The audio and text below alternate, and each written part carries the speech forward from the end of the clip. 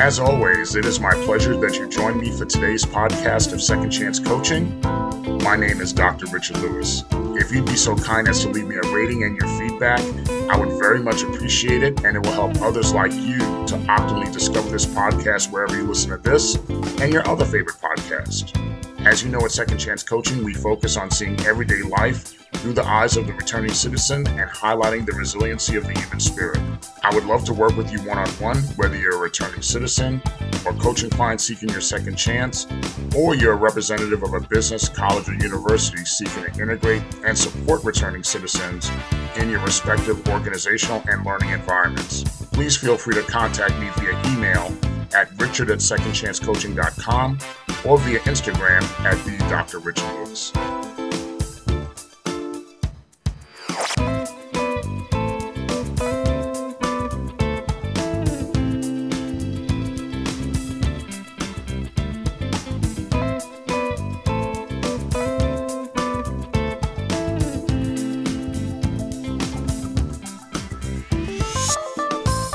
Welcome again to another edition of Second Chance Coaching. I hope all is well on your side of the world and the week has been good to you.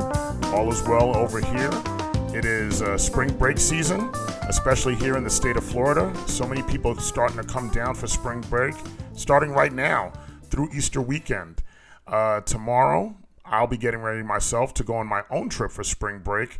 This will be the first time I'm going on a relaxing trip to just unwind and not have anything to do. No deadlines to meet or thinking of the next thing to do and having the to-do list done. Don't have to worry about that at all.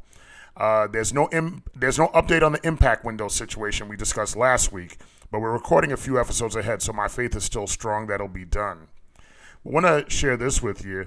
Last week I noticed that my shower faucet kept dripping water even though I shut the faucet off. I know that's probably happened to many homeowners. I wasn't too worried about it, but I certainly kept my eyes on the situation. I think that's what I get from my mom. My mom was a hawk on everything that was going on in the house because she's like, no, you got to keep your eyes on the situation before it gets bad, so to try to jump on top of it. But so I kept my eyes on it. And the next day, after I took a shower and shut off the faucet, I noticed the water just kept free flowing as if I had not shut anything off. Of course, I knew I had a problem on my hands, and I went to shut off the main water valve. I called my reliable handyman, really good dude, and I spoke to him, and I guessed I was at minimum going to need a new washer or a valve in the shower. And I asked him when he could come out, and the earliest he said he could come out was last Tuesday. And even then he said Tuesday was with the asterisk because he was working on other jobs the entire day, things of that nature. I totally got that. I figured I would get through it for a few days, taking showers and running back and forth to cutting on and off the main water valve, in addition to daily shaving and using the toilet. You know, it's really funny how we miss the conveniences of simply turning on the water in our homes until that convenience is taken away from us, even though temporarily.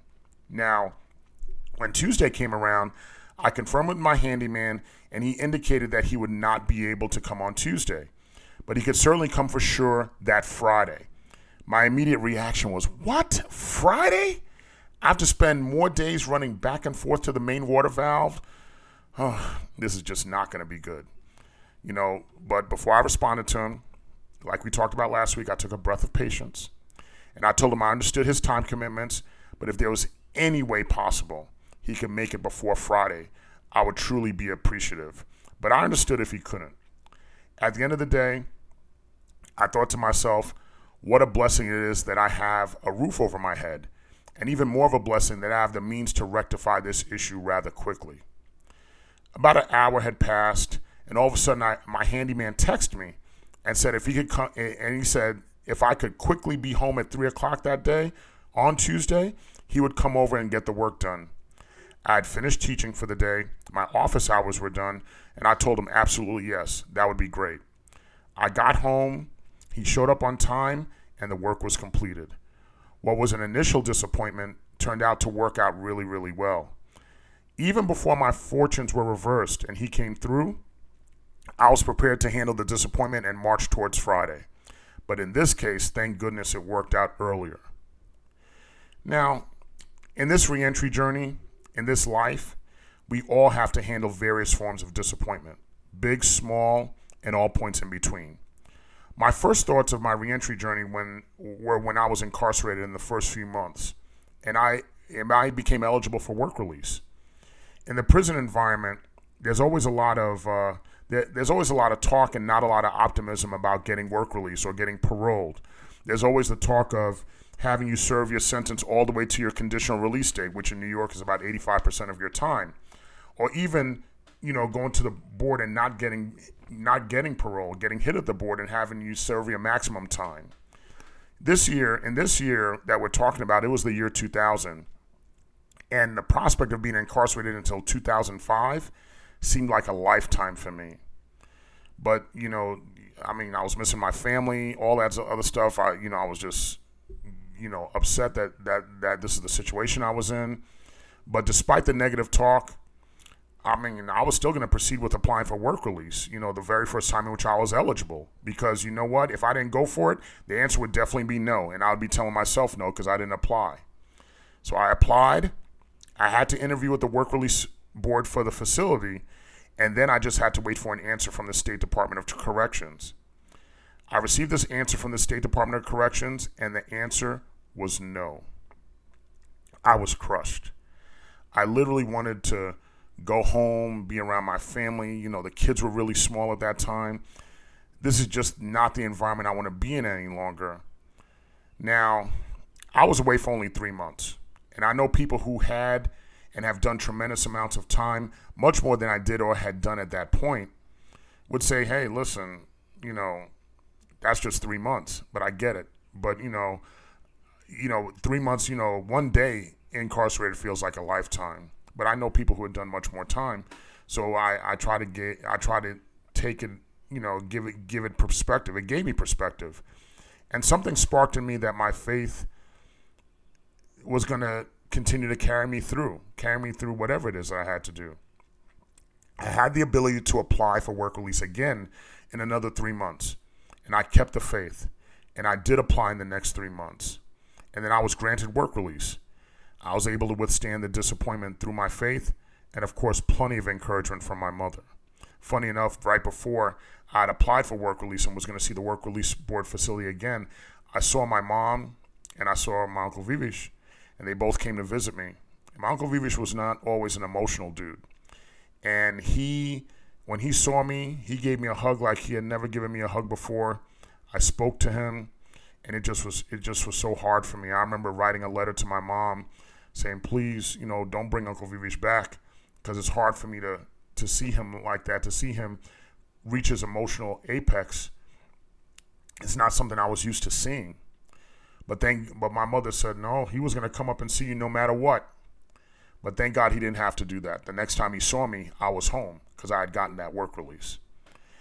As I might have described in earlier episodes, and another story, so let's pivot to another story, and as might have described in earlier episodes, I was trying to change positions, professional positions, in the spring of 2020, and I had become a finalist for a full-time faculty professor position teaching business, and I already was supporting business, working for the bachelor's program, so I figured I had a good shot. But if you've ever interviewed for a college professor position, you would know it is a bit of a grueling process. One has to go through the initial video interview, and nowadays there is no video interview in which you interact with anyone. You're interviewing into a one-way video program. The questions flash on the screen, and you have a time limit in which to answer those questions. It's tough at that stage as you don't have a read on how well you're doing. And a lot of times one could be their own worst critic, and there's always the thoughts as to what you could have done over or even done better. Once you pass that stage, you then interview with the search committee, which includes the completion of a complete teaching demonstration.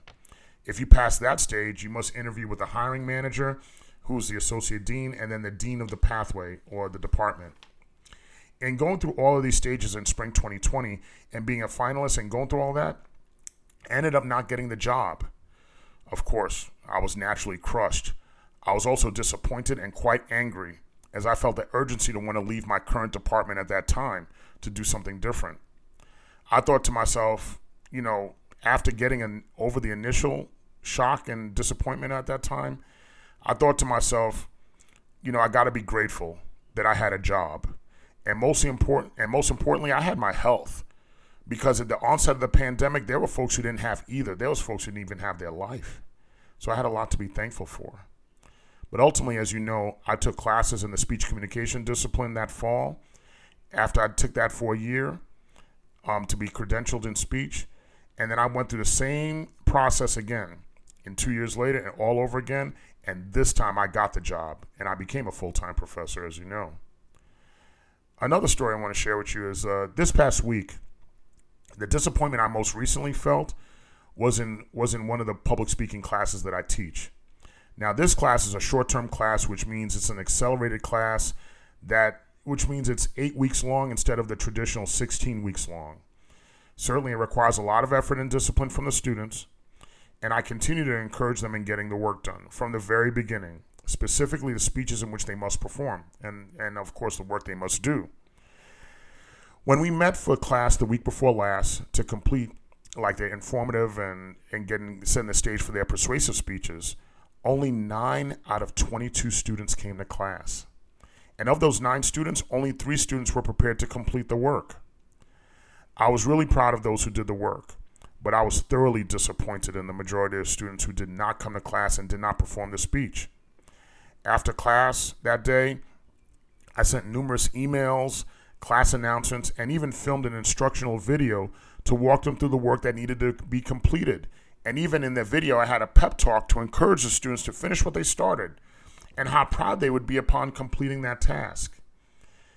So at the next class, I'm thinking everything would work out great.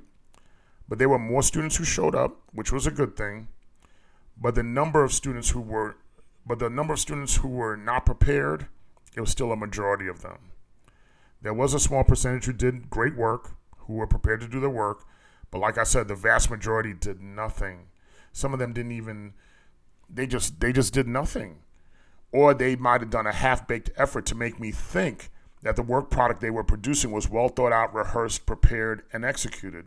But you could tell when someone is doing half of an effort. The disappointment was not only in the students, but I thought to myself, and a lot of teachers, a lot of good teachers, I think, would think that to themselves too. What's going on with me? How come I am not getting through to them? How come they're just not doing the work? I was talking through this disappointment with one of my colleagues and shared with them the student's success. The student's success is so important to me as I'm aware that education is a valuable passport. That's what my parents instilled in me. They say that, we don't have much to give you, but we give you opportunity. You have an education that you could take advantage of, that we did not have this advantage growing up in Haiti. But having that education really has afforded tremendous opportunities and choices for me in my life, and especially in the face of challenges of being a returning citizen. Education has really been that passport, that key to get from one place to another. So I was frustrated with the students and was wondering, why could they not take advantage of this opportunity in front of them? What are they not doing? Their final oral project and presentation is next week when we return from spring break. And I'm hoping that they do well. I'm really hoping they do well. I've given them the tools and I want them to succeed. So we shall see. I'll try not to be too hard on myself, and I don't want to be too hard on them. I want to encourage them to do well. So whether it's going for a job, hoping to obtain work release, teaching students, or really any other endeavor, we eventually have to prepare that there's the distinct possibility that the optimal outcome will not take place, and we will be disappointed. But research tells us there's 5 ways to bounce back from a disappointment, and they're as follows. Number 1, be kind to yourself. It is certainly important to address your disappointments, I get that, but first it's most important to take care of yourself in mind and body. A lot of times we overthink what's going on, and we internalize the disappointment as our fault. But whether it is or not, be kind to yourself because you should be, because at some point you have to move on, and you got to be kind to yourself. Surround yourself with good people who will support you through the process and feeling a certain way. Talk to colleagues, get their feedback. It really will help, and maybe helps you think things through in a different way. Get your feel good flowing. My go-to is to go to the beach. I'll go to the beach if I'm not feeling good to really get me in a mood and to really help me get perspective. And while I'm doing that, I go to number 4. And I take this as a learning experience. There's a learning experience because what I done well in this situation, I'll continue to do it again and do it better.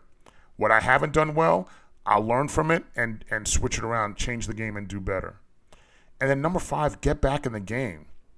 A mentor once told me, you never think about how many times you get knocked down. Somebody's walking by my door.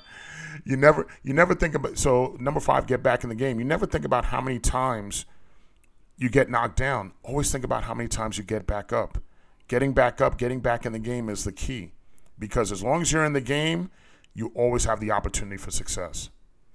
The reentry journey, no matter what the stage of the reentry journey, whether it's the beginning of your entry journey, you're advancing through your reentry journey, or the sustainable long-term part of your reentry journey, will come with so many victories and accomplishments. However, along the way of embracing the good times, there will be plenty of disappointments along the way because you appreciate the good times because you know there's going to be disappointments along the way. If you're listening to this, you've experienced those disappointments. I've certainly experienced those disappointments that I mentioned to you, in addition to others. And in the moment, it's absolutely frustrating. I mean, at the end of the day, the bottom line, when you're disappointed, it just sucks. However, I've been a witness and I've seen along this journey that if you follow these 5 steps, you walk in faith, you'll be equipped to handle this. You'll be equipped to handle the disappointment. You'll absorb the disappointment. And then the switch will turn on where you'll survive and even thrive to the next stage and the next level. That's guaranteed. I've seen it happen.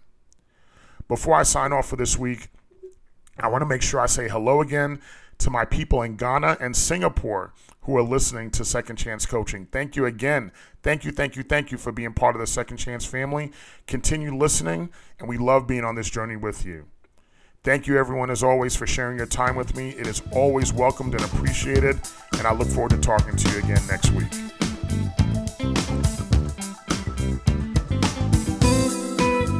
Thank you again for joining us here at Second Chance Coaching. In addition to coaching services for individuals and businesses, I'm also available for speaking engagements and workshops on criminal justice reentry, human resources, as well as organizational culture and leadership. Feel free to email me at richard@secondchancecoaching.com, as well as connect with me on Instagram at @DrRichardLewis. Remember, every day you are given this opportunity for your second chance, and I know you'll make the best of it. I love you all, and I look forward to connecting with you next time here at Second Chance Coaching.